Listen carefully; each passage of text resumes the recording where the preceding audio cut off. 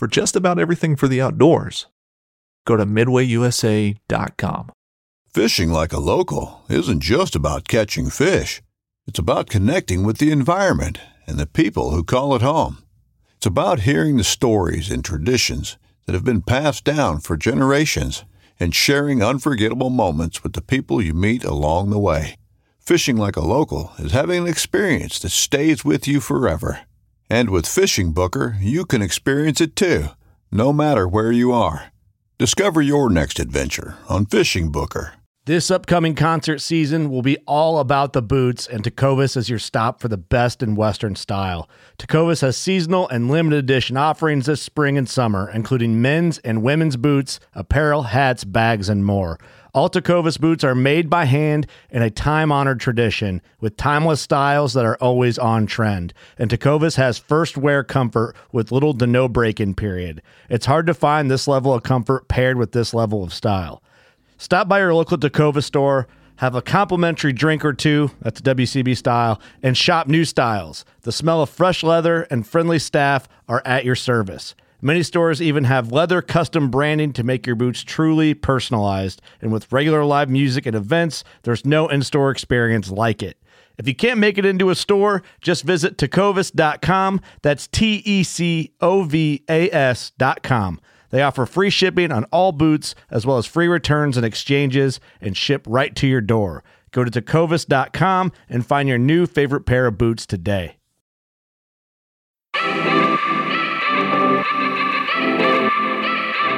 Happy Tuesday, everybody. Today is August 30th, 2022, and today's guest is none other than Jake Bush.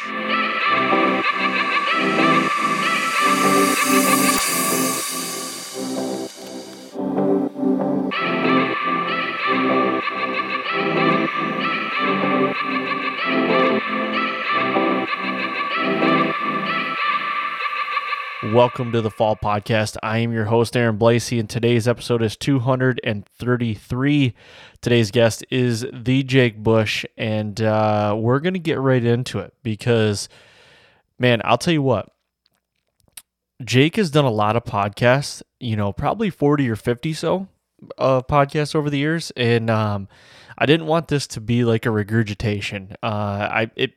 Some bullet points or some topics in here might be, but I hope I break it down a little bit farther than a lot of guys have, or a lot of podcast hosts, may have, because I just, I want to get into his head. I want to know, I want everybody else to learn, and I'm just excited to talk to Jake. I've done a podcast with him before, kind of kept in touch throughout the last year or so, and he's on the rise, man. He is, if you don't know Jake Bush's name, you must be living under a rock because he's been doing some things at a pretty high level on some public land and in Ohio and in Kansas. And man, this guy is just, I don't know if I've ever met anybody that's as detailed as he is and, has attention to detail as he does. We get right into this podcast and how detailed he is when he's entering a stand, and some things that he thinks about is just like, man, he's a 1%er. Like, not a lot of guys think about the stuff that he thinks about. So today's a good one. But before we do get into it, I want to talk about, like, right now, like I said, today's Tuesday, August 30th. So, we're here.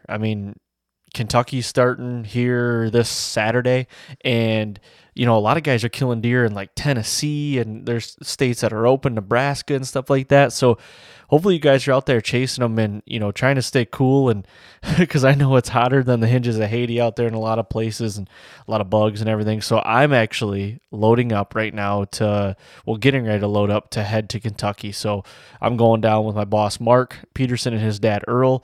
We're going to be there for probably 4 or 5 days. I'm pretty excited about it. We're going to be in deer camp with a lot of other guys, and it's going to be really cool. It's my first time down in Kentucky filming, a velvet hunt, or even being in Kentucky filming anything other than turkey hunting this last spring which didn't go very well at all. But I'm looking forward to it. Probably a lot of chiggers, probably a lot of ticks. It's going to be hotter than hell. But hey, I'm looking forward to it, getting back into the whitetail swing, and this will be good. And then right after that, we come home. I'll be home for a few days, and then Mark and I head to Kansas, and I'm going to film Mark on an early season muzzleloader hunt. So I just got sidetracked. Early season muzzleloader hunt in Kansas, so that's going to be pretty cool as well. And I don't know if I've said it before, and I want to mention some things. Mark, my boss Mark, has his own podcast. It's called the Journey Within Podcast. I want you guys to go over there and check it out. It's different than mine. It's not all whitetail. It's his experience, like all the trips he goes on. It's pretty cool. I actually host some episodes in it, and you'll hear me a little bit more because when Mark can't do an episode, I host one, and it's a really neat concept, and he talks to a lot of different people about different trips and experiences and animals that he chases and everything. So it's really neat. So go check that out. But let's get into the partners real quick. Helix Broadheads. I got a code for you guys. Guys, go pick up your single bevel broadheads right now and get a sharpener. Use code FALLHX10 checkout to save some money. And go check them out at helixbroadheads.com. Next, Latitude Tree Saddles. Don't have a code for them right now, but go check them out, because if you guys want, to up your mobile game, get lighter, get more efficient, quicker, efficient, kind of same realm there. If you guys want some lightweight stuff, go check out Latitude Outdoors. I am using the Method 2 this year, and I've been screwing around with the X-Wing platform. I absolutely love it. Yeah, I just have nothing bad to say about these guys.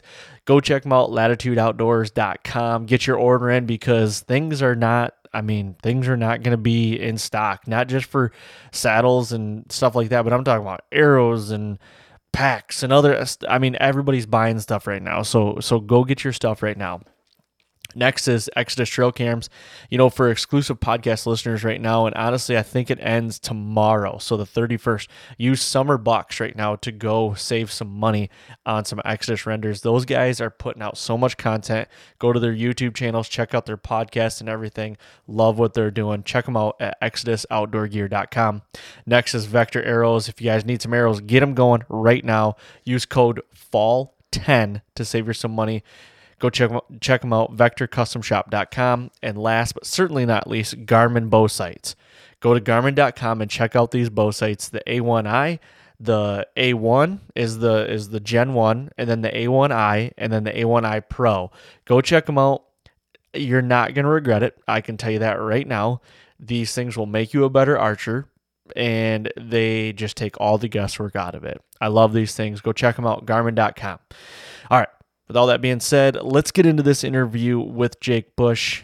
Thank you guys, everybody out there, for all the listens, all the downloads and everything. Please go to iTunes, leave that 5-star rating, and leave a little written review. It is always greatly appreciated. And here is this interview with Jake. All right, we are back for another episode of the Fall Podcast, and today I've got a familiar voice on. And him and I were just talking about it. He's well into the 40s or 50s with podcast episodes, I'm going to bet. And honestly, I probably would have said a little bit more than that. But without further ado, Jake Bush. Jake, how's it going tonight, man? I'm doing great, Aaron. Thanks for having me on again. Yeah, and I've, we've been texting back and forth a little bit here and then, talking. I just don't want this to be rinse and repeat. I want to, hopefully some questions I have are some different ones, or maybe worded a little different, so it's not the same as the last one you did. So we'll see. Yeah, I'm excited. Keeping it fresh sounds good. So I'm excited to see where this goes. Heck yeah, man. Well, I'm gonna leave the introductions out, because I think if anybody is a serious bow hunter or hunter in general, they should know who the hell you are by this time, I would think. And you are a household name now. And dude, I just love chatting with you on this stuff, and you're a wealth of knowledge. And I've got some questions, selfish questions today, some questions that I want to know. And then I've actually got some questions from listeners that we'll get into a little bit as well, but they're all good, man. And I think with these podcasts, and correct me if I'm wrong, or you might not get this vibe or whatnot, but like us as deer hunters, I feel like everybody's looking for that A+B = big buck or buck. You know what I mean? They're looking for that black and white answer, and there really isn't. Is that a vibe you get when you do a lot of these podcasts? Yeah, it is. And I think you're right. There's no definitive answer for any of this stuff. It's all going to be dependent on your individual style, on your location, on, the specific deer you're after year from year. It's constantly evolving. And I think that, what I've started to do with listening to podcasts, because I listen to a ton of podcasts, whether it's with Byron Horton or Heath Cisco or Andy May or Dan Infald or any of those guys, what I really focus on is like trying to find the one light bulb moment in the podcast that kind of just like sparks something. And I'll take that and I'll kind of run with it and I'll throw it in, my bag of tricks, and then I'll go and I'll try to put it to use, and then I evolve from that. So that's what I'm looking for more than anything. But yeah, I hope some people can take some good things away from this one. They for sure will. And honestly, I told you there was going to be a first question, but you just preempted something or struck something in my head that I want to talk about. With a guy like yourself and how as successful you've been, and on, you're part of that elite company, in my opinion. So like guys like you and Andy May, like how you guys are always learning. So let's hypothetical situation here. Let's say you're listening to a podcast with either Heath or Dan or whoever, and you get a light bulb moment, whatever that might be.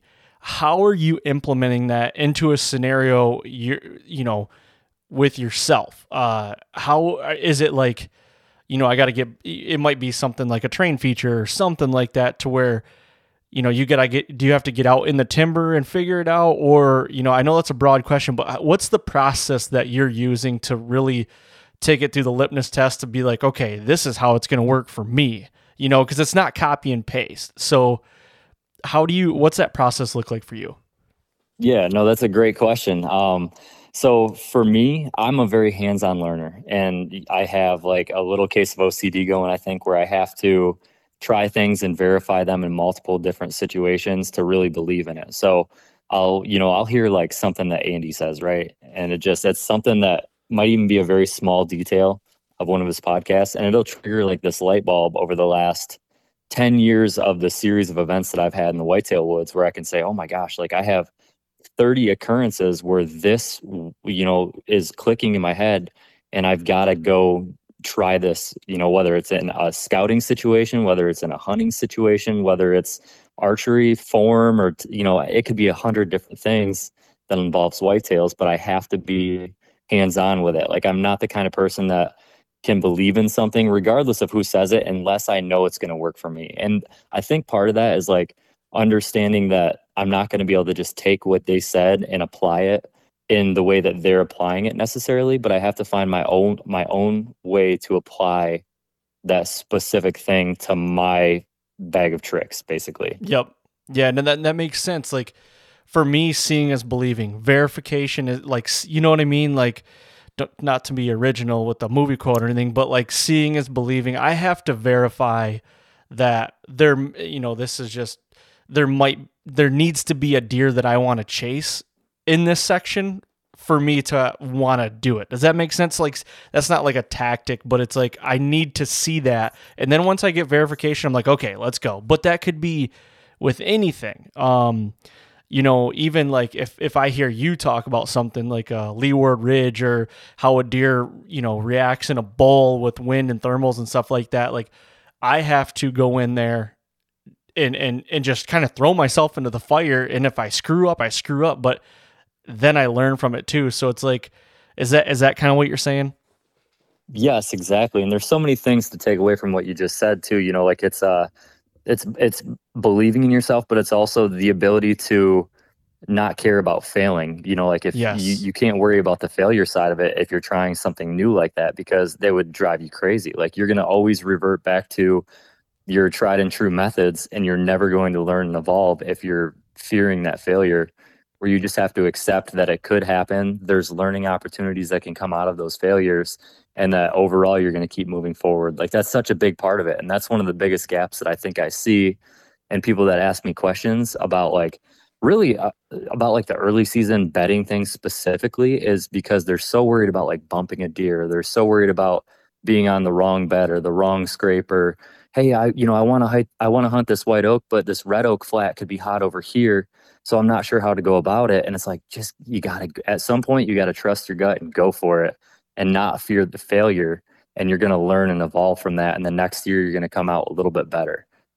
That's gold, dude. That is gold, because that is something that I've been trying to get over personally for the last couple of years, is like, just go. Stop overthinking things, and just, you're not going to know unless you do it and verify it for yourself. And it might take 3 times to do something before you're like, okay, this actually works, but I need to tweak it a little bit. Like, I feel like all these podcasts we listen to are, you know, everybody's talking about the successes. Everybody's talking like, oh, I had this encounter with this giant deer, this big deer that I was chasing, and he did this because of this. We're not talking about enough of the failures and figuring out how to capitalize and tweak a little bit to make them work. You know what I mean? Like, you, even though you're elite company, and just like with Heath and Dan and all those guys, you guys fail. I fail a lot. We fail more than we succeed.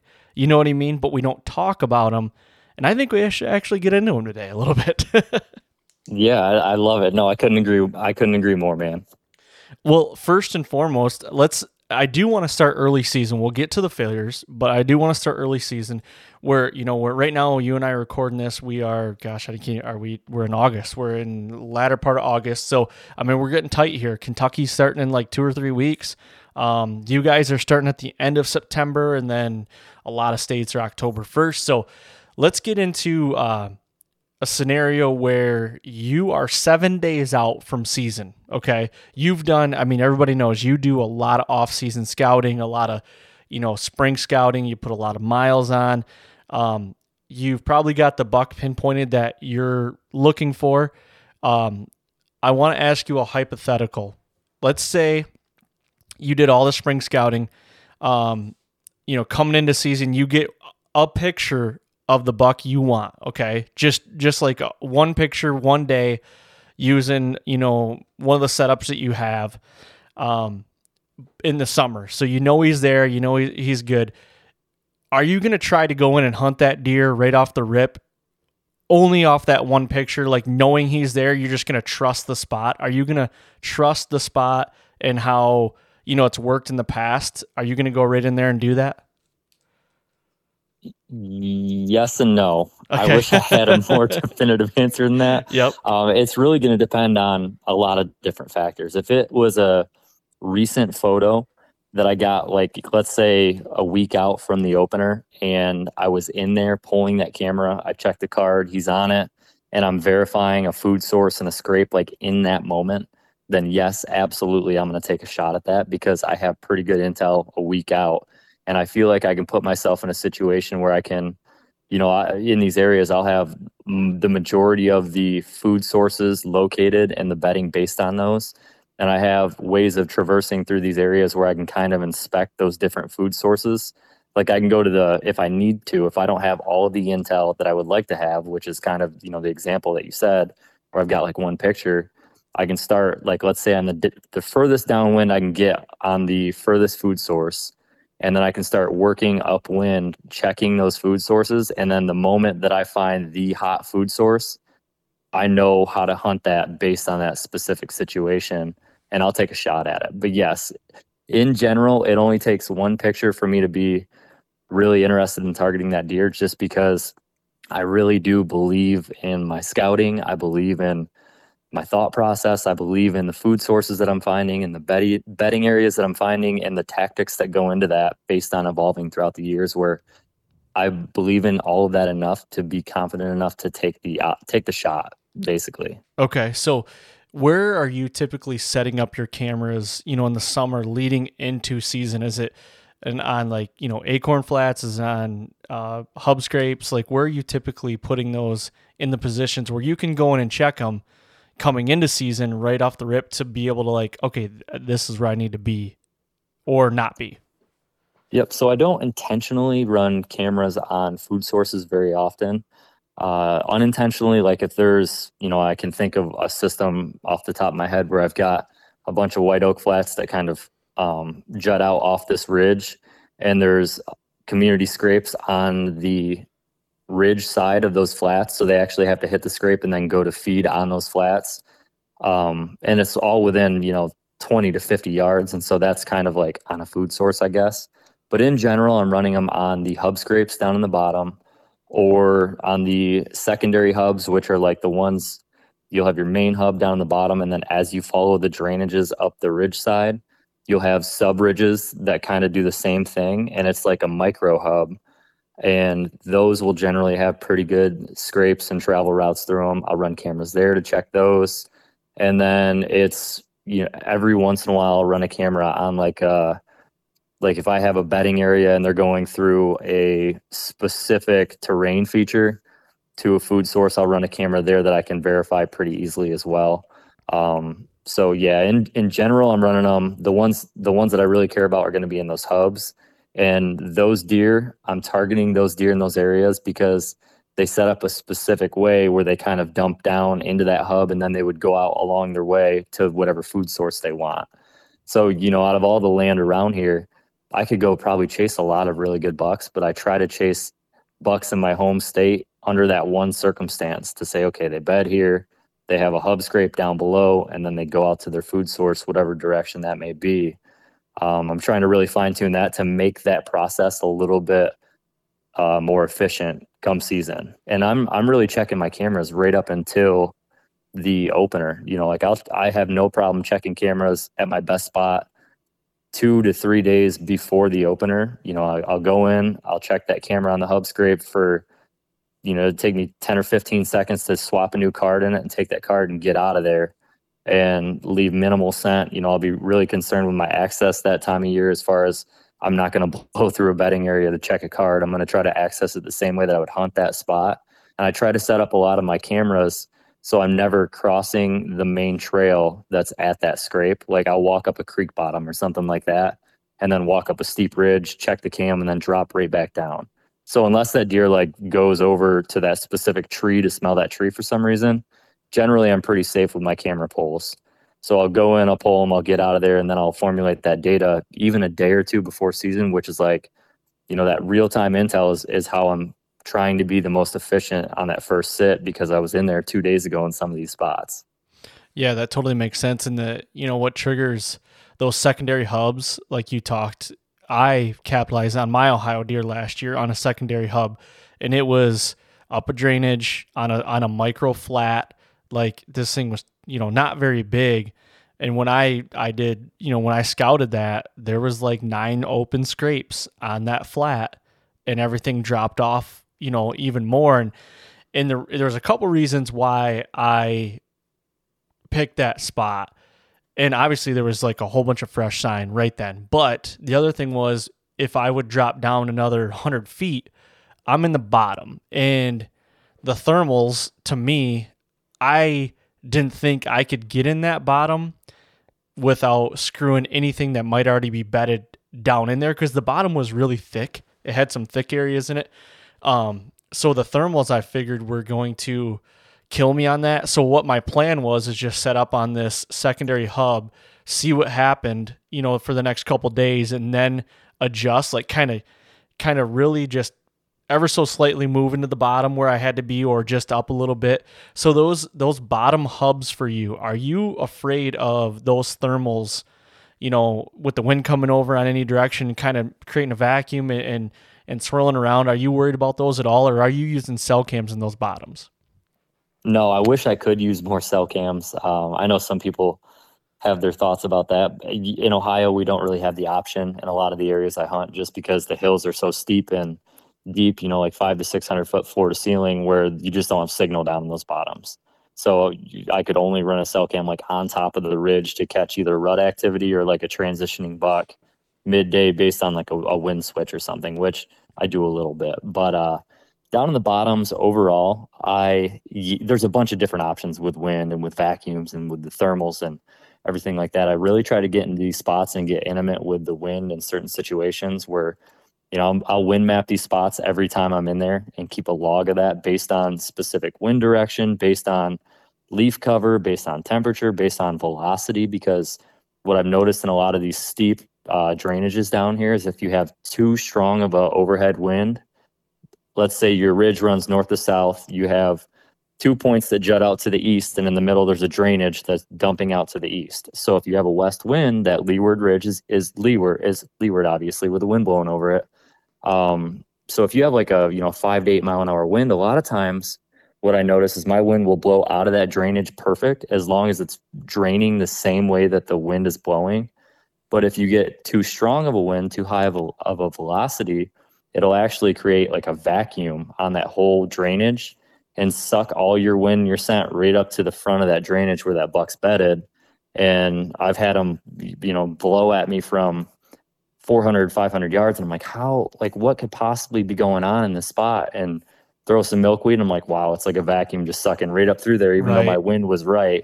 And it's forecasted to be right. And my thermals are dropping.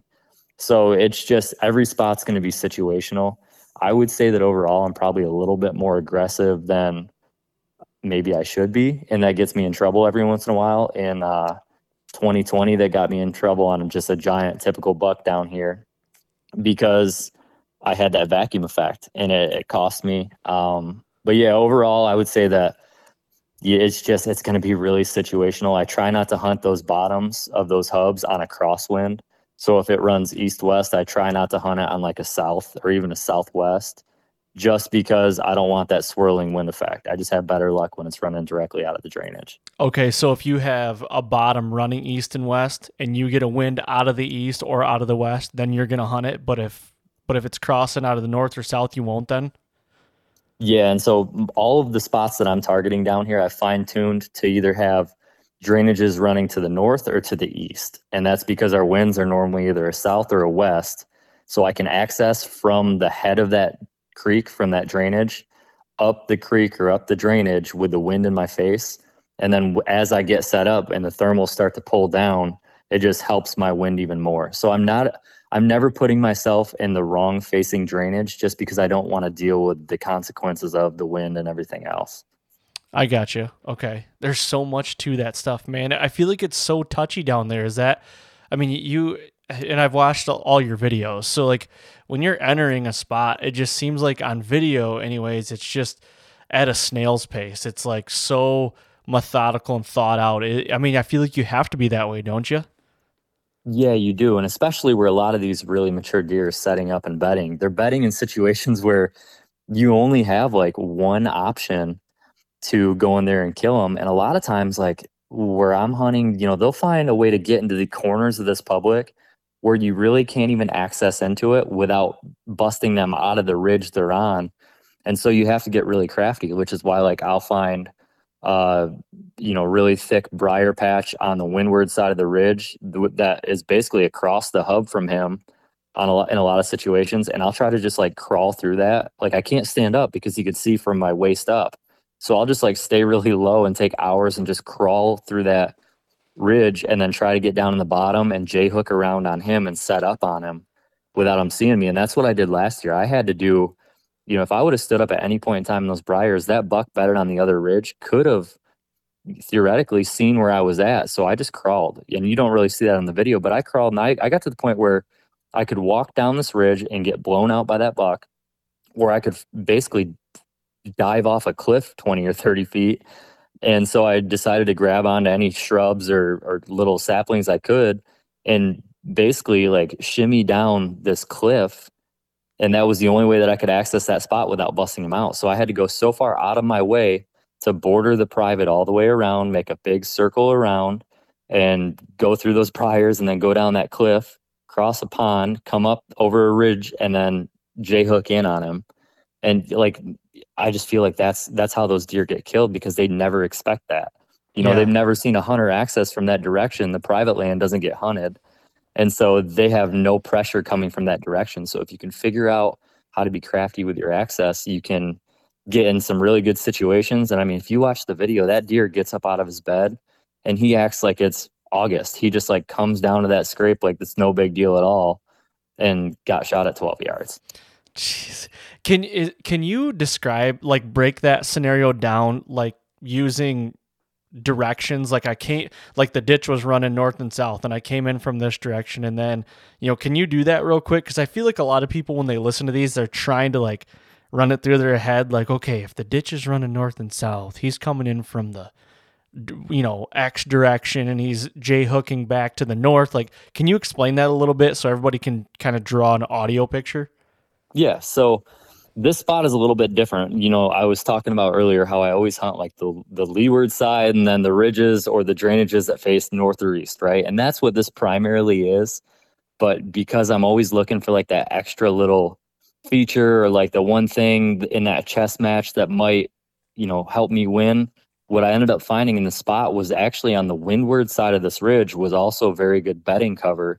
And they would bed over there anytime we had like a north or an east wind. So with this location, the bedding but for the two different winds was only a few hundred yards apart. And I was actually running a camera on top of that ridge. And I caught not that buck, but another good buck crossing that top of that ridge on wind shifts throughout the day because it's so thick. And there was a scrape up top and they would hit that. So that's what tipped me off to this early summer. I was like, ooh, you know what?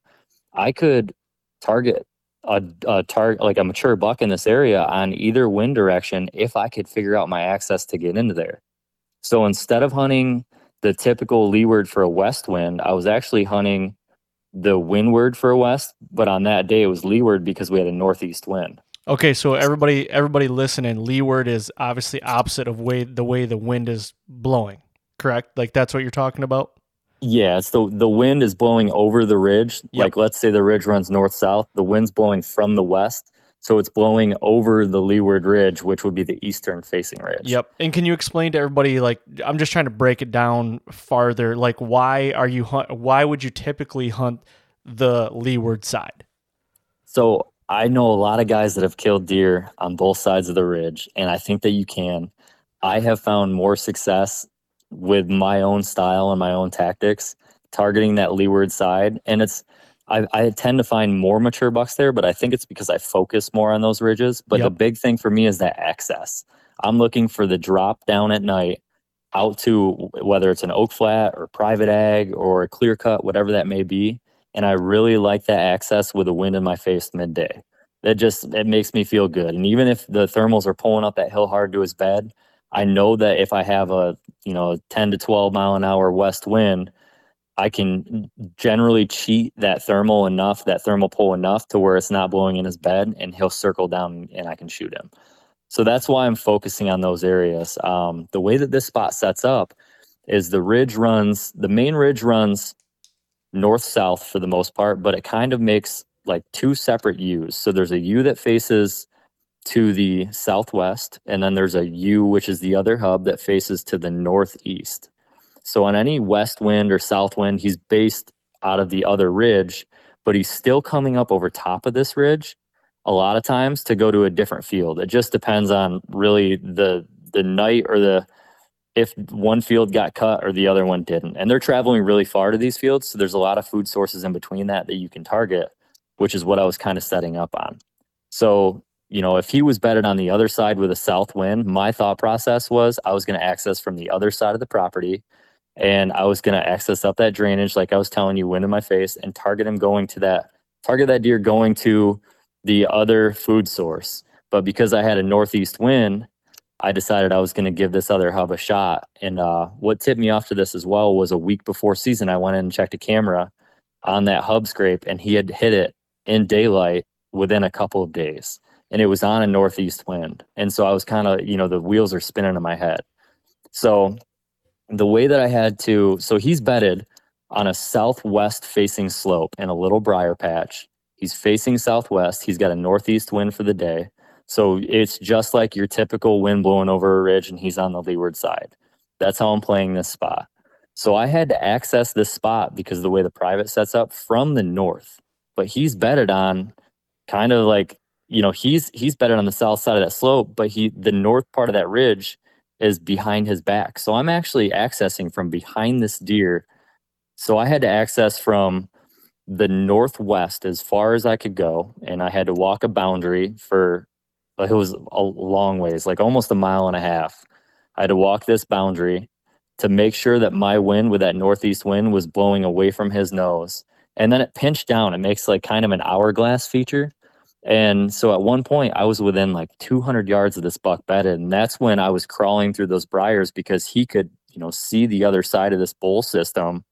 So I was actually crawling through his bed on one of his beds that he uses on a west wind. Wow. So yes, and I have the thing about the way that I scout is I have every bed scouted throughout these areas, and I pin them on my map. That way, I know like if I need to traverse through these areas, what deer, where they could possibly be bedded, whether it's does or the target buck or satellite deer. So what I was telling me, because of the way that I've scouted and evolved throughout the years, what I was telling myself was, based on the wind, he should not be in that bed. A 5-6-year-old buck's not going to put himself at that disadvantage. At least in my head, that's what's going on, right? And so I'm going to trust this. I'm really going to trust my thought process. So I get to where one of his beds is for a west wind, and I'm crawling through these briars, and sure enough, I bump a deer. And it sounded like a pretty good deer running down through the bottom. And it ran right through the hub scrape that this buck was going to drop down to that night. And this is midday. Well, because I trust my process so much, I told myself, keep going, stay true to your path. That is not the buck you're after, even though it could have been, right? But I'm telling myself it's not. You almost got to fool yourself a little bit, right? I call it putting on the face. Like Yep. put on the, just fake it till you make it kind of I've been there. mentality almost, where you're just Yep. like, just keep going, keep hunting hard, do your thing. And I ended up going, so now I'm like directly west of this deer. I accessed from the north. I've got a northeast wind, so if I could smell good enough, I could smell him. There's no way he can smell me in this point. Oh, so you're back west. So but I thought, I'm trying to play it through my head here, but isn't he facing west in his bed or no? He is facing west, which is why I'm crawling through those briars. Okay, so and then and I could be completely wrong in my head, but is the bottom of like the very bottom of the ditch, isn't that back east of him or no? No, that's to the west of him, to the east of me at this point. Okay, gotcha. So gotcha. the bottom is actually in between us. So he would be like looking across this bowl feature. I gotcha. He is like on the other side of the bowl than you, is what you're saying. Yes. Okay, Yep. gotcha. Yep, on for the leeward side today, so on this like south-ish facing bowl.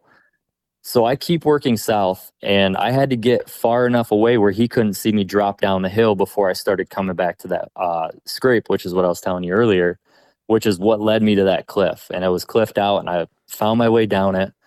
And then I basically got on the edge of that, and I just sat down and listened for acorns. And as I was listening for acorns, I'm taking in a lot of things. There's squirrels on one flat versus the other, which is making me think like, hey, the acorns are dropping here now, and I'm listening to them. And this is the same flat that was hot a week ago, which I thought could have dried up, but it hadn't dried up yet. So I was listening for the last oak tree that I could hear dropping acorns, and I was glassing as far as I could to see where the squirrels were at, like how far up this finger of this ridge were they going. And I actually pinpointed it right to, like, I could see acorns dropping and bouncing out of the hub scrape that I had a camera on that he was hitting. Really? Yeah, it was like, and I was like, that's it. Like, I have to make it to that point. And from my scouting, I knew that that was one of the first white oaks in that area, in between his bed and that hub, which was roughly 80 yards.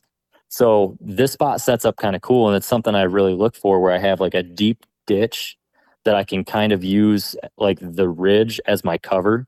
So if I was walking, he could see from like waist up, but if I duck down or if I crawl, I can access within 12 to 15 yards of a lot of these scrapes that he's looking at all day. And I can climb up the backside of the tree high enough to be able to shoot that spot, which is exactly what I did. I crawled up this drainage. I got to the backside of this big tree, and I picked a big tree it had no cover at all, but I picked a big tree so I could set up without, silhouetting myself so he couldn't see me. And it just so happened to work out. I mean, that's a very risky situation, right? Like, he could see my arm wrap around the tree. He could see anything. You could make one peep and then he's glued on your position. One thing I've started to do over the years is like, I'll hang off the side of a tree with my lineman's belt for, it could be an hour and a half sometimes, because when I'm that close to a buck, I try not to even set a stick or set my stand or my saddle platform or anything until I have some sort of cover noise. It could be a squirrel, it could be a jay, it could be a gust of wind. I'm trying to do anything I can to make sure that I'm masking that, because just that, I've had too many occasions where I make like a weird sound and I don't see a deer that night. And so I make sure that if I just went through all this effort, that I'm not putting myself in that situation. So that's something I focus on. And I did the same thing. I was on the side of the tree for a good bit of time, got set up, and it just so happened to work out. That's crazy, man, because, one thing that I've fought with personally is like when I'm doing a hang and hunt or whatever, and you get in and you're trying to, like, if you go into an area you've obviously scouted, but it's like something might be different. You might have to make a tweak, on the fly. It's like, then you're looking for a tree and it's like, man, and then in my head, it's like, you got to get up in the tree. You got to figure something out, hurry up. Like, you know what I mean? Like, to be able to slow the whole process down and really, like you said, it might take you an hour, to hang a couple sticks. Like, how do you get to that point? Like, how do you train yourself? Are you a pretty patient person, no matter what? Or is it just like, how do you get to that point, I guess?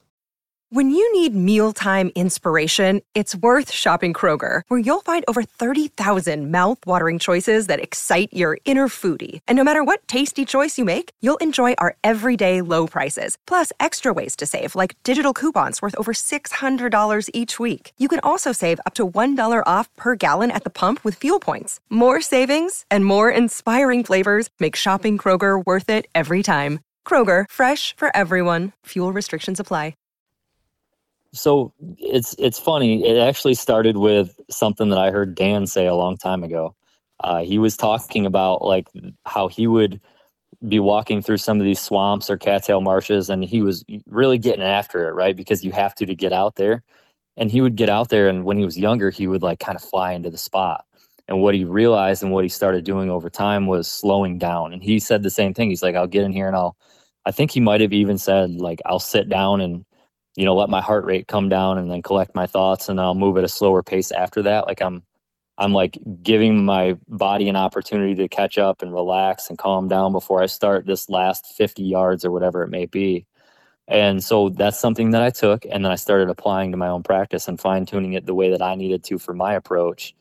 And on the flip side of that, once I had that knowledge of doing that, what I started putting in my head was like, I don't want to scout for 360 days a year and put all of this effort in, put all this gas mileage on my vehicle and run cameras and batteries and cards and glassing, 4 or 5 nights a week and spending a ton of time in the woods just to blow it on the day that it counts.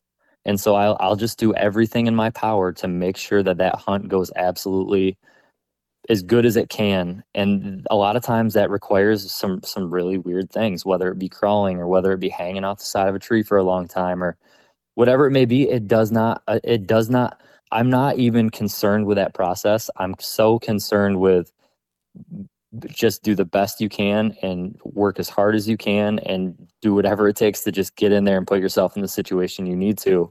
Like, don't slack now. You put all the work in all year. Don't give up on your process on the only day that it really matters that you're out there to kill that deer. Yeah, no, that makes total sense. And, I'm trying to speak, ask the question for the guys that out there that are like, well, but sometimes I might only get like an hour to hunt, or what do you say to those guys that have that, obviously you can try to make time, but like if there really is a guy that only might get 2 hours and, just to even have stand time a week or something, like what do you say to that guy to kind of combat that, like really slow the process down, but still get out of it what you want to get out of it? I think a big part of that's going to be fine tuning his approach to fit his, his life. I can't really answer that because I do have a lot of time and I work 12-hour shifts. So I do get those days off, which is nice. Like I can leave the house at 10 or 11 a.m. for the afternoon hunt, and I have all day to make that access and to make that route. And that's a really good point. Maybe not everybody has that amount of time. That's my approach. That's the way that, I've kind of fine-tuned my life to give me those opportunities. Sure. Yep. But if you don't have them, it's really going to come down to just finding a way to make your own situation work the best it can. And I don't think anybody's got the perfect situation, but you just have to roll with the punches and come up with your own process based on that. Yep. Tailor your process to what your time, allots for you to do. So I totally get that.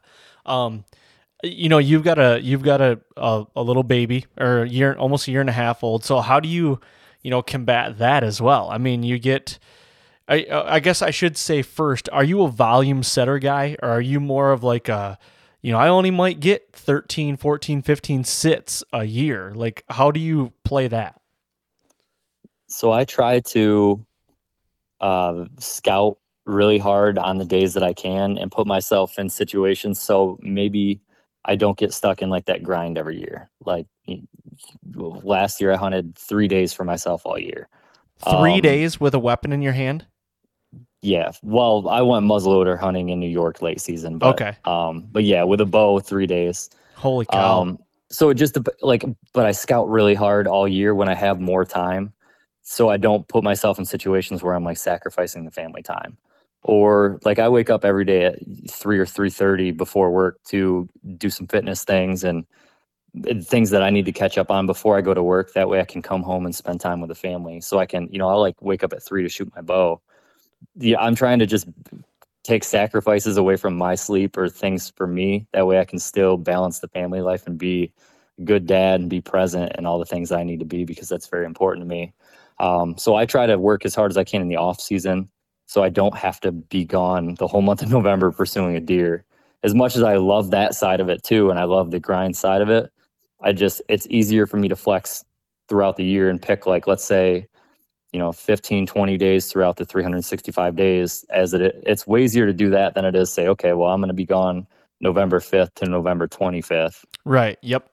No, I totally get that. A couple of the spring scouts that I did this year were, a buddy and I'd leave the house at 5:30 in the morning. It was still pitch black dark. And it's like, okay, we're going to go give it 4 hours. We got to be back by noon or so, drive to some public and really grind it out and then be back at noon. Then you got the rest of the day. It might be like you could definitely make more time.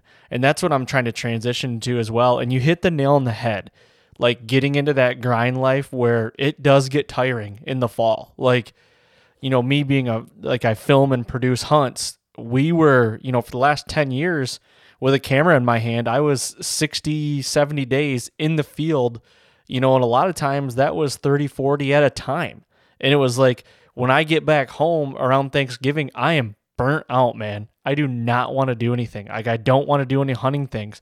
And I quickly got myself into a mode of and I heard Andy talk about in a podcast, is like he scouts a ton. He glasses a lot, a lot more than what he does hunt with a weapon. And like the last 2 years, I was really trying to get into a little more of that and be more methodical. Last year I had 13 sits and killed 3 bucks. And that's awesome, man. I killed my 3rd buck on November 2nd, and I didn't hunt for like 3 or 4 days after that. I was glassing every morning still. Like, I was still glassing, seeing where the rut was at, monitoring cameras, checking cameras, figuring out where I could get in. And then on like the 9th or 10th, I made a methodical, shot in the dark, and I had like another shooter buck come, and I was 40 yards off of my setup. And then literally after that, gun season starts, and I shouldn't say I shut it down, but it's like it gets really tough here in Michigan after that. So it's like I just kind of let things play out the way, I don't know, it's really weird, but you hit the nail on the head, man. Like, do the work in the off season, and then it does feel weird when all your friends are like volume guys and they're hunting every night, and they're like, why aren't you hunting? And I'm like, well, I guess I don't know. I don't need to hunt tonight. Like, you know what I mean? It feels weird, doesn't it? Oh yeah. The thing about scouting too, like glassing is a good example where like you can take the family glassing, and like I'll get ice cream, and we'll make it like a family thing to go glass around and locate bucks. I'll do that during season, even in the right situation. Or a lot of times, being a filmer, you probably understand this, but like I do want to capture them on film now. So a lot of times I'll scout in season without a weapon. Like I'll go out and put boots on the ground just like I would in the off season, because I want to find like that perfect location, or maybe I missed something, or I want to check up on a ridge that shouldn't be hot but could be, but I can't find the buck I'm after, or, whatever the case may be. So I just run out and I'm like, well, it's a scouting mission. Like that's what I'm focused on, and I'll hunt when I get my intel. I'm not going to go just like throw sits at the wind. I like playing the chess game more than that. Okay, that was going to be my next question. Like, if you don't have any good intel on a buck that you're trying to go after, or, you know, you've got a lot of spots that are producing, and you know how to work these spots in different situations. So like, are you throwing a sit at it even though you don't have any intel on a buck that might be there and just hoping? Or is it you have to have validation that a deer is in the area that you want to chase, and then you're going to work that spot? Like, how does that play out? Yeah, for me, it's evolved over the years now where I need that validation, and like I don't hope at all when it comes to deer. Like, I just don't have that in me. But on the other side, like, I want to, for me personally, and I know this isn't, everybody's situation is going to be different, but for me personally, like, I really get the most joy out of my successful hunts when I had that intel and I feel like I made that calculated decision, as opposed to, for lack of better terms, like, got lucky on a deer. Like, I don't find the same satisfaction in that. Like, to me, it's not about killing the deer, putting an arrow through the deer necessarily, but it's about like the whole process that got me there, and like truly beating that animal in his own way. Just it does it for me. That's what gets me fired up. So I really like being able to play those moves and make those decisions and have the intel, and then have my theory in my head as I go to access this spot, with that whole, like, I'm killing tonight because he's in this bed and he's at this food source at 6 p.m. and I'm going to crawl up this ridge. I'm going to set up eye level with him as he drops down out of this briar patch. I'm going to shoot him. Like, that's the kind of things that get me fired up. So that's just what I'm focusing on. And there's no right or wrong way. That's just what gets me going. And that's what I love. Yeah. And you're almost like calling out plays, like football plays. Like, he's going to, you know, this pulling guard's going to come through here. Like, you know what I mean? Like, when you were talking about that, it's almost like a play. Like, you're playing it out in your head of how you envision it, and then you're executing on that. So, but you take it to a different level, though, in my opinion. So for you to say that last year you only sat 3 times, or you hunted 3 times, but like your style is taking way longer than 97% of bow hunters out there, probably even more than that, because there's not a ton of guys, I would venture to say, that might be leaving at 10, 11 o'clock in the morning and maybe getting an hour or two sit in the evening. Like, they're leaving their house, and, you know, you're leaving and like leaving the truck maybe at noon to make a walk that from A to B might take you 20 minutes, but it's taking you 3 hours to get in there. Like, not a lot of guys are doing that.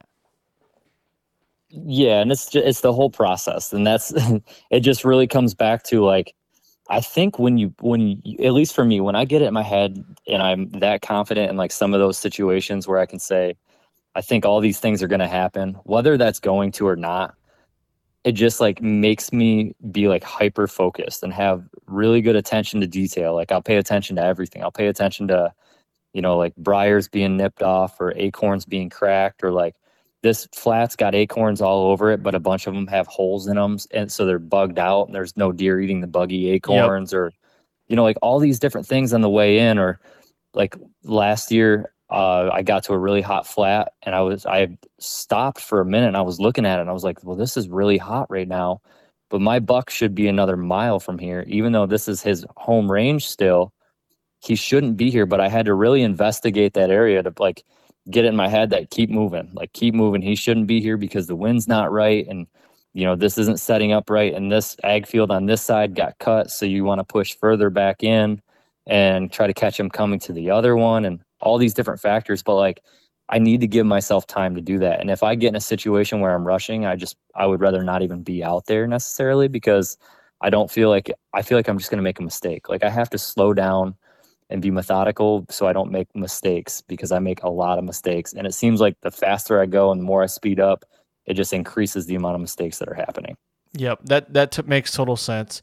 Let's talk about some mistakes or failures. Like, you know, we started at the beginning of the podcast. The first question I got for you is, what are 1 or 2 of your biggest lessons you've learned from the past failures that you've had that might have led to a success? You know what I mean? Like, so what are some of those biggest lessons you learned over some failures?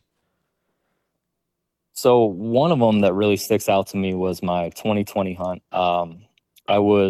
I scouted an area in the summertime. I located a giant deer. I've talked about it on a couple podcasts now, but I don't know, anywhere from 170 to low 80s, typical 10, beautiful buck, big, wide, really wide frame, really tall tines. He had super long beams and his tines were really spaced out. So when he turned his head, it was like this big white rake on top of his head. I mean, he was phenomenal. And I went in, I made a play on him, and basically that, I had a bunch of things happening in life, and life got busy, and that caused me to make some mistakes because I didn't have my mind right going into this hunt. It caused me to just be lackadaisical. And what the mistake that cost me was, it was really just attention to detail. So generally before I go on a hunt that morning, I'll wake up, I know I'm going to hunt that day, and I'm checking weather conditions, and okay, it's every hour it's going to be doing this. I've got multiple apps I check.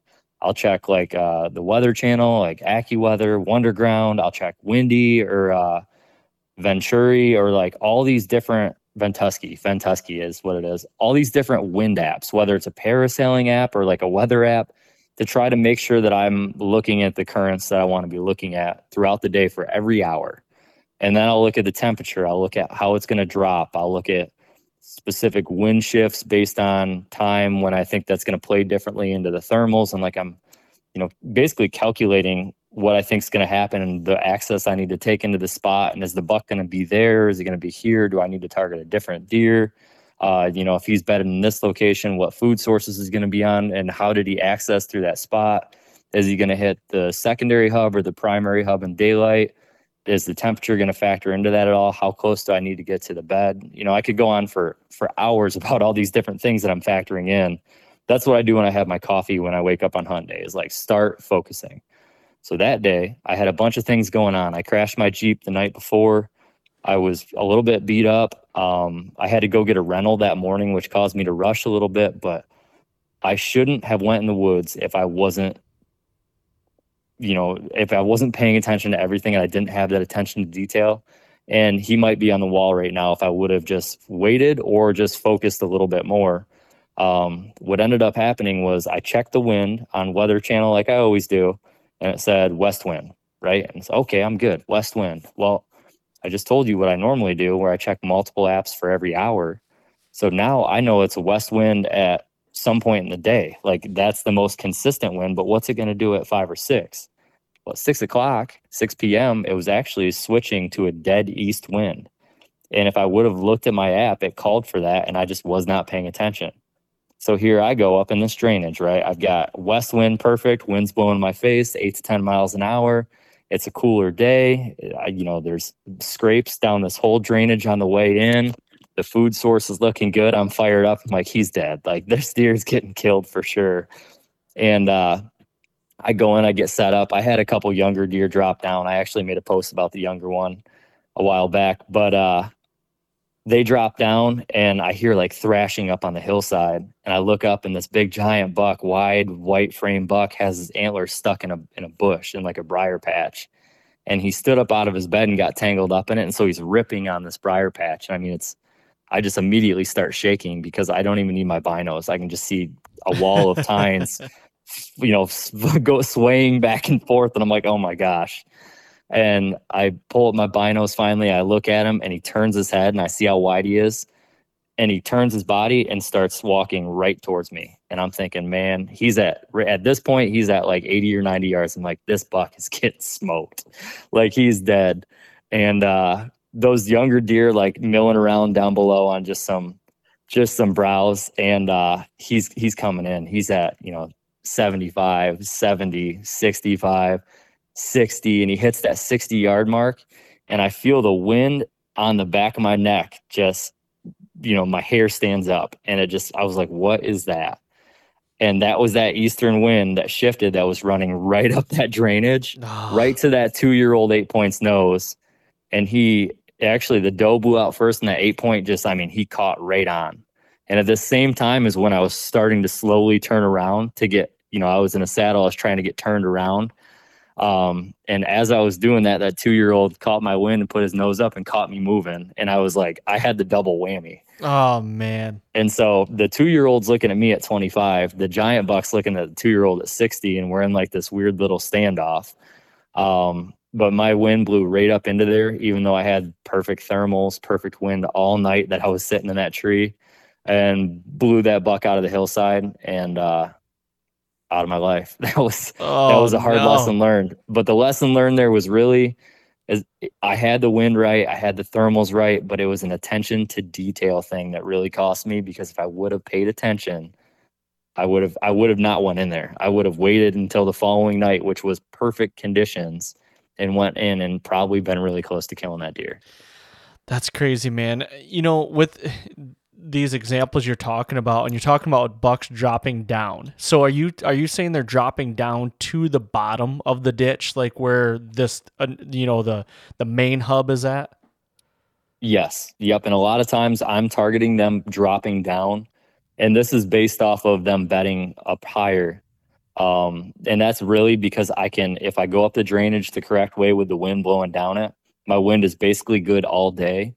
And then when my wind starts to die down later in the night and it starts to get a little bit risky, I've got enough of an elevation drop coming out of those hills, and then down through that drainage, there's enough elevation where it kind of just sucks my thermals down out of there enough to where I can get a shot on either the scrape or on like the secondary food source, which is in between his bed and that scrape. Like sometimes if I know my thermals are going to be weird, or the wind isn't going to be, it's going to be swirly in the bottom, I'll work my way towards the bed as much as I can. But that's situational on, is he bedded, is it a 400 to 800 foot floor to ceiling? Is it, 0 to 1,000? Like how tall is that ridge too? And how far up can I work without him seeing me or anything else? Sure. So it just depends on the situation, but yes, 99% of the time I'm targeting deer bedded up higher, dropping down into the bottoms at night. So, and then I know it's situational based, but are you typically trying to get to the bottom as well on that scrape, or trying to get in between the scrape and his bed, or a food source in his bed? Like, how does that work? So it depends on how far away it is from his bed. So if the scrape is, let's say 200 yards away from his bed, I've got to go further. I just don't feel like a mature buck is going to make that 200-yard jump very often in daylight. So I'll push closer. But if that scrape, like last year, is 80 yards from the bed, I just can't physically get any closer without bumping him right out of his bed. Right. When he can already, he's already looking at that scrape all day. So it's situational. I like to be as close as I need to be. And I like to either be on the hub scrape if it's close enough, or the first food source he's going to hit when he gets out of his bed. So not the destination for the night, but the first one. Is that going to be a greenbrier patch, or is it going to be a lone white oak, a lone red oak? Is it going to be a chestnut oak? Is it going to be some sort of browse? I just want to make sure that he doesn't get hung up 50 yards away from me and I can't get a shot on him because I wasn't at the first food source that he hits. So that's very important to me. It's either hub scrape or first food source that he's going to hit that I can get to without spooking him out of his bed. I gotcha. And then typically, in these scenarios, where are you seeing these bucks? You set up high, like bedding. Are they bedding on the top of these hills? Because I know you're in hill country. So are they up on top of these hills, or like a quarter of the way down or halfway down? Like I know it's very situational, but like typically, where do you see them mostly bedding at? So the deer that I'm targeting are going to be different than the deer that I find total. I find deer bedded in the bottoms. I find them bedded in the bowls of the ridges, right on top of the points of the ridges, halfway down on a little flat. It could be out on a wide open point of a ridge. It's going to be really situational. The ones that I'm targeting, I really like to focus on the ones that are bedded in like the upper third. Generally, they're not going to be like right on the point of the ridge. The ones that I'm targeting, they're like off to the side of one of the sub ridges, or they're going to be in the bowl more. So if you have a north-south ridge, you have two ridges that jut out to the east, you know how it creates like that little U, and then up at the top you have the bowl with like the little hogs back. They'll bed like around that. Like it almost makes like a military crest in the bowl sometimes, and it'll be like a thick spot where there's like a seep, or there's like a spring or something like that. So there's a little bit of like cover. I'll find them bedding in those sort of areas more often. I'm really not targeting a whole lot of deer like on the point of the ridge, just because I don't find those really mature bucks on the point of the main ridge very often. I'll find them on the point of some of these little sub ridges that are thick, but generally not on the point of the main ridge. And I have before. It's just, it depends on the situation. Okay. And then would you say with your camera locations in the summer, like going into season, you've got them on the hub scrapes and the secondary scrapes and everything, but like, are you putting a lot of them on those food sources, those targeted food sources, those white oaks or red oaks or something like that? Like, is that typically where you're putting all your cameras? Not really. Most of them are focused on scrapes. So I would say that 90% of my cameras are on a form of a hub scrape this year, whether it's the primary or the secondary. And a lot of these systems will have like one primary and they'll have like 4 or 5 really good secondaries that are still being hit like almost daily or every couple of days by some of these deer. So that could, one system could take up 10 cameras on scrapes if it's a 1,000-acre chunk with a lot of different topography and terrain features, where there's like, let's say there's 15 bedding points or bowls, and there's a bunch of clear cuts and there's a bunch of flats, and it adds up quick. So I run a lot of cameras on those, and then I will run some cameras on like a terrain feature in between their bed and what I think is going to be like that secondary food source, just to see if I can catch them making that route a little bit more often. Generally, I don't focus on the destination food source at all. Like, I can't tell you the last time I hunted a destination food source or a big giant white oak flat or an ag field or anything. It's always these little like micro features. And I think there's something to be said about that, where I'm not hunting the points of the main ridges or like the bowls of the main ridges. I'm trying to really focus on the ones that sometimes you can't even see on a map, where it's like these little secondary, like hidden features where it might be a little tiny ridge or a little tiny bowl or like a little micro hub or a little oak flat, things like that. Like, I try to stay away from the big obvious features as much as possible. And I might be missing out on opportunities. Like, that's more than possible, but I do seem to find quite a few good ones on those, smaller features that aren't as obvious. Yeah, it's funny that you talk about those micro features that you can't see them on a map, because my Ohio buck, when you go back and look at a map, you can't see it there. Like, you have to get boots on the ground and like almost stumble upon it. Like, it's really weird that it's just, it looks like a big bowling ball landed in this spot and just flattened it out in between, like with these 2 ditches coming down, and then there's like this big rock. It creates a big terrain feature. I mean, a huge rock. I call them Indian rocks. That's what I was told they are. But they're just giant rocks that like you can't get around, or you can't climb up them or nothing like that. And like, when I went back and after the fact, because I went on like a scouting mission that I had known about this spot the year before, when I went in and scouted and found the sign, like, I just walked up on it because I saw the sign the year before on it, and I was just coming back. Because the first time it was a long story. Like, I didn't plan on hunting Ohio. Then it was like a last minute thing. And I went down there like, I'm going to go check this out, and found it. And then when I went back after I killed him and like really tried to figure out where the deer was coming from and why he was doing what he was doing, I always ask myself why. Like, where was he coming from? Why was he in the bottom? And I'm like, this is the place where I killed him. Why doesn't it not look like there's a little bench here or something like that? And you just can't see it. It's crazy. Yeah, and it seems like I look for that every single year. Like, if I can find one of those in all the scouting every year, when you find it, like, at least for me, it almost hits you in the face. You're like, holy cow, dude, look at it does. this. Like, this, yeah, it's like you almost know immediately. Like, I don't know if that's the spidey sense thing where over time you just figure it out and you know what to look for or what. But like, last year when I found that spot I killed mine, it hit me. I like a train almost. I was like, wow, this is crazy. Like, how could I not see this on a map? How is this here? Like, holy cow. And it was, he was hitting it all the time in daylight. And so, yeah, you find those spots like that, and it's, that's once, you find one and it works, and then you find another one and you have another good encounter, and it's like, okay, there's something to this. And then, so that's what you start to find, and focus on. And the other thing too is like, saddles, I've heard from older guys though, back in the day, saddles were awesome. And the word about saddles got out right in the hill country to where a bunch of people started hunting saddles, or like points of marshes or islands on marshes. Like from what I've heard, from what I've seen, a lot of those are getting a lot of pressure now, but they used to be really good. And I kind of feel the same way about hubs now. Like I go into hubs and a lot of times like I might find a camera or I might find a ladder stand or I might find some boot tracks or anything else, but I'm not finding that stuff in those secondary, smaller, less visible features yet. And so that's what I start to focus on a little bit more.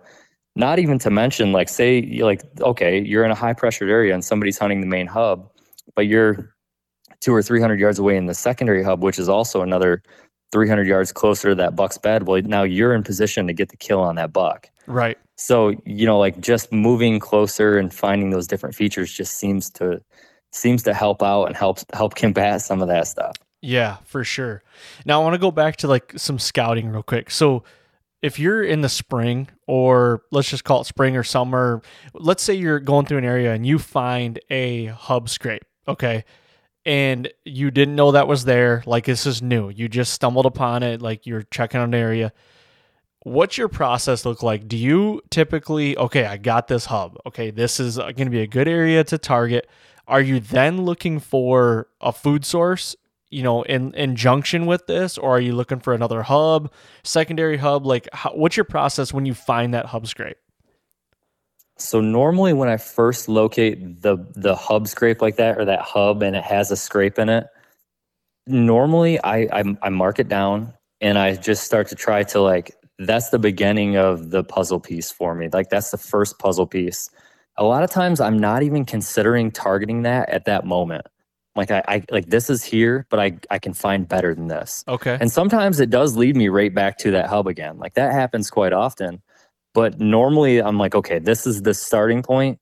This is the foundation of what I'm looking for. Like the foundation of the tactic that I like to run in hill country is a hub where they drop down, they make a scrape, and they leave that area. So this is like, without this hub, this isn't an area that I necessarily would target unless there was just, I was after an astronomical deer or something like that. Like that's the style of hunting I like. So that's what I focus on. So I'll find the hub and I'll tell myself, okay, find trails leading to and from it. What bedding points or bowls are going to be set up in this ridge system based on different wind directions? And I'll try to like look at my map and mark all that down. A lot of times I'll have this pre-marked and I just need validation of the main hub.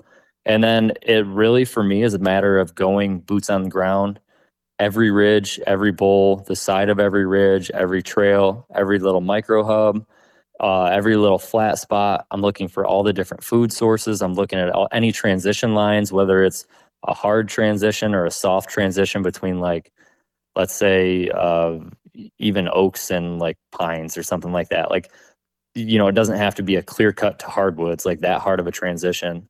I'm just trying to cover all bases.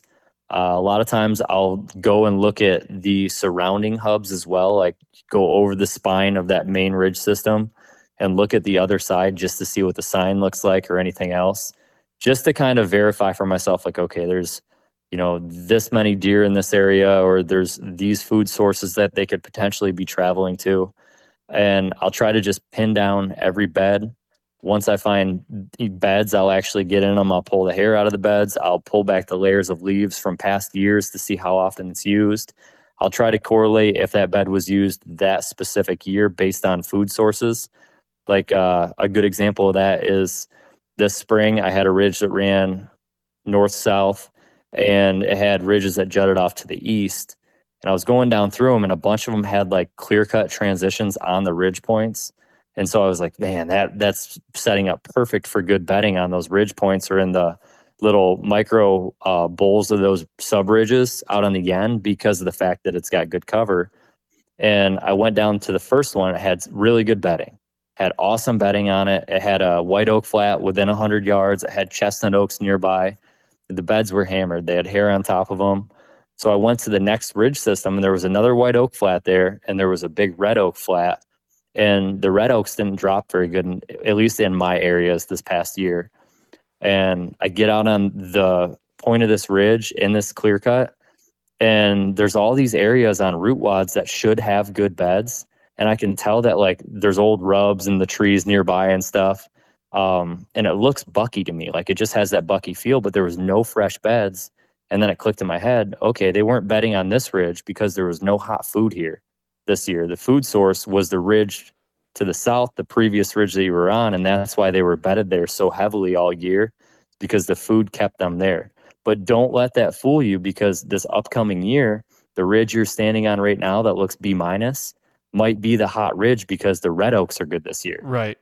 So scouting is great, but you can't get too hung up on scouting. That's when the real-time intel really needs to take over. You want to have all the fundamentals and the foundations and the basis of these things covered, but you want every possible scenario and plan in case you have to divert based on a certain situation, whether it be pressure, switching food sources, it could be a bunch of different things. With that being said, like that's a lot of homework. That's a lot of, keeping it in the memory bank. Like, how do you take a journal? Do you write all this stuff down? Like, how do you keep all this in line? I do. So I journal just about everything. I've journaled writing things down for a long time. I try to do most of it on my phone now. I've got a couple different apps for that. On my Onyx points or on my Spartan Forge points, on my whatever app I'm using at the time. Got a bunch of different apps with different maps that I like about them. The specific map that I'm using, I'll upload photos to those specific pins and I'll write down notes so I can understand things better and I can go back and look at them. I'll take pictures and log pictures in different files in my phone. I've got Excel spreadsheets for like specific deer where I think they're bedding based on food sources or based on pressure, different times a year. I'll also correlate that with any photos I get of them. So I've got like this entire thing going on. And I do try to really focus on like, one thing I've started to do more, at least in Ohio, is focus on like 5 key spots. And then I can kick one of those out if I need to. And then upgrade, like, let's say I kick number 5 out because I find a better spot spring scouting next year. And I'll kind of focus on that more, but I'll keep all the logs of those previous spots in case I like glass a good buck in the summer or something. And I can look back through my notes and say, okay, this spot had these beds here, had this buck that I had patterned for a couple years that could be the one that I glassed. So I'm going to go either take a stab at that deer based on glassing him in a sighting, or I'm going to run in, throw some cameras in there and these spots that I already know are going to be pretty good to verify what he's doing. It's a constant, it's a lot. Yeah. But that's your process. And everybody's process is different. You know what I mean? Your scouting is just, your scouting is everybody else's basically hunting. You're doing it kind of ass backwards, not in a bad way, but like, that's how you're doing it. You scout probably over 300 days a year, I'm going to guess. And then you're hunting maybe 20, let's just call it. Would that be a fair assumption? I would say on the average year, yeah, I would say 250 to 300 to 10 to 20. Yeah. So like other guys are scouting maybe 10 to 20 and hunting not 300, but you know what I mean? They're hunting, they're probably volume guys, or they're getting out every weekend that they can. And, it all equates like the same kind of thing. Like you're just getting all your work done early and during season, and then just being methodical. Like you're like, on average, how many sits are you doing a year, you think? Man, I had a really bad year in 2020 and that's the longest I've ever hunted, and it was 22. 22 sits or like 22 days? Yeah, okay. 22 sits. Yep. So like, I know a guy that literally has set up his job to hunt at least every evening, and then weekends he hits mornings and evenings every day, and it's like he kills deer on sheer volume. Like he will kill a buck every year because of volume. I'm not a volume guy because like we talked about, you get in that grind, it might get a little bit like, man, the alarm goes off and you're like, I don't want to get up. Like, you know what I mean? Oh yeah. You gotta keep it fresh and don't burn yourself out. That's why I've taken to like glassing in the mornings a lot, especially a lot of mine. I hunt a lot of farm country around here. So like glassing, in my opinion, is very, very a real big deal. If you can glass them and figure them out and then just try to make a really educated move or, surgical move, I really like to do that process in farm country. Oh yeah. I grew up hunting like a lot more farm country mixed with like rolling hills. And that was my thought process completely. All summer, just glass. And then throughout season, glass, and just try to make like that strike on that deer. Like, I love that style of hunting too. There's just so many different ways to formulate your plan and like to acquire the data and the intel that you need. That's the awesome thing about it. And, like to go back to what you were saying about like doing it kind of, ass backwards, it's cool. And it's, like that's the way that I've found to find the most enjoyment out of it. And some guys love the grind and they hunt hard, and, there's no right or wrong way. And that's really important. Like, I hope that nobody takes away from these podcasts or anything else. Like, I got to go do exactly what he's doing to do this. Like, no, that's not the point. You're going to have your own system. You're going to come up with your own plan. Like, take little tidbits of information from all the different guys that you look up to or that you want to listen to or learn from, and just formulate your own plan, whether that's hunting 50 days a year and scouting 2 or 3 or vice versa. That's the cool thing about it, is there's no right or wrong answer, and there's thousands of different ways to be successful and to find enjoyment doing it. For sure, man. I mean, I couldn't have said it better myself. I do have one last question here before we do jump off this. I've got a question about like, scrapes and mock scrapes and hub scrapes and everything is a big, big topic. When you're finding a hub scrape, or if one is there, are you freshening that up at all, or are you just leaving it be? So it's a new thing I've just started kind of testing out really this year. In the past, I find these big hub scrapes that are natural and they're great. And I've just always had good success targeting those, or like being really close based on that one scrape. I can kind of backtrack and figure out what I need to do. This year I've taken a little bit different approach, where I had some areas where I would have really good bedding, and then they wouldn't necessarily have a scrape within a killable distance, but they would still have like the main hub scrape a few hundred yards away. And what I was doing in those spots is creating a mock scrape, and then using Troy Pottinger has his own buck fever synthetic mix that he mixes up. And I got a hold of him, and he sent me a spray bottle of that. And I put some of that out. So I'm really excited to see if that's going to work or not come September when I pull my cameras. I've got a feeling it's going to. I've got a couple cell cams on top of ridges, and I've had pretty good success just based off of like those B- areas making a mock scrape. And then it seems like what I've noticed so far, and obviously I'm no expert in this whatsoever, like I'm the last guy to talk to about mock scrapes, but from what I'm seeing so far and what I've kind of learned from Troy and tried to basically test out this year, is you can pull deer like 20, 50 yards from their regular travel route or their regular pattern to check a scrape. And that's what I'm trying to focus on, is like have a bedding area, have a destination in mind, kind of figure out their travel route, find a way that they can only access that scrape from like a certain direction, and then set up a mock. That way you can cheat that buck's wind or his thermals enough on that new travel route to get a shot at him. And like I said, I'm no expert whatsoever, but I've had decent success this summer on some of those cameras, just in deer going over and checking that. A couple of them are like even 2-3 times a week they're doing that right now. And so that's something that's really cool, and I'm kind of excited to check all those cameras in September. Yeah, and to go a little further on that, because I've been talking to Troy a lot, and I did some podcasts with him earlier, and him and I talk off air, and I've really grasped his style as well, because I just wanted something. I wanted it, like you just said, you can pull a deer so far. Like, I want to see if I could do that, or if I could get a deer conditioned to an area that might not be, might be his core area, might be on the very tip of where he might run. I want to see if I can condition him and kind of move him. And I've done that. Like, I had a buck this summer so far that was just, he was, he might show up once and then he'd be gone for like 2 weeks. And you're like, okay, was that just a deer just kind of doing, making a loop, or, did he find food somewhere else or whatever?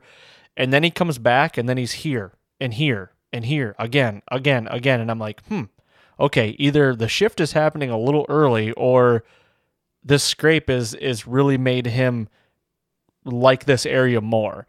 So that's like something I'm really trying to investigate. And that's why I asked about if you're freshening scrapes up, or if you're worried about scent or anything like that, or if you can condition a deer. I firmly believe that you can condition a deer. Just depends on, what kind of mood that deer has, like his demeanor and everything. And maybe he just, you make him find something else that he likes. Do you see any of that? I'm definitely excited to see, I just don't have the information yet to really speak too much on it. The one thing that I will say that I'm doing, at least for right now, is I have a lot of trust and belief in the natural scrapes that I found. And so I'm not doing anything to those. I really think that, I don't want to introduce certain things to those yet, because I don't know enough about it and I don't want to do something wrong. But I do like the idea of some of these mocks to, like you were saying, kind of pull them away from these specific areas. So yeah, I'll be able to answer more on that hopefully at a later date. There you go, man. Well, dude, I greatly appreciate you coming on and doing this. Hopefully we covered some things. I know we talked about a ton.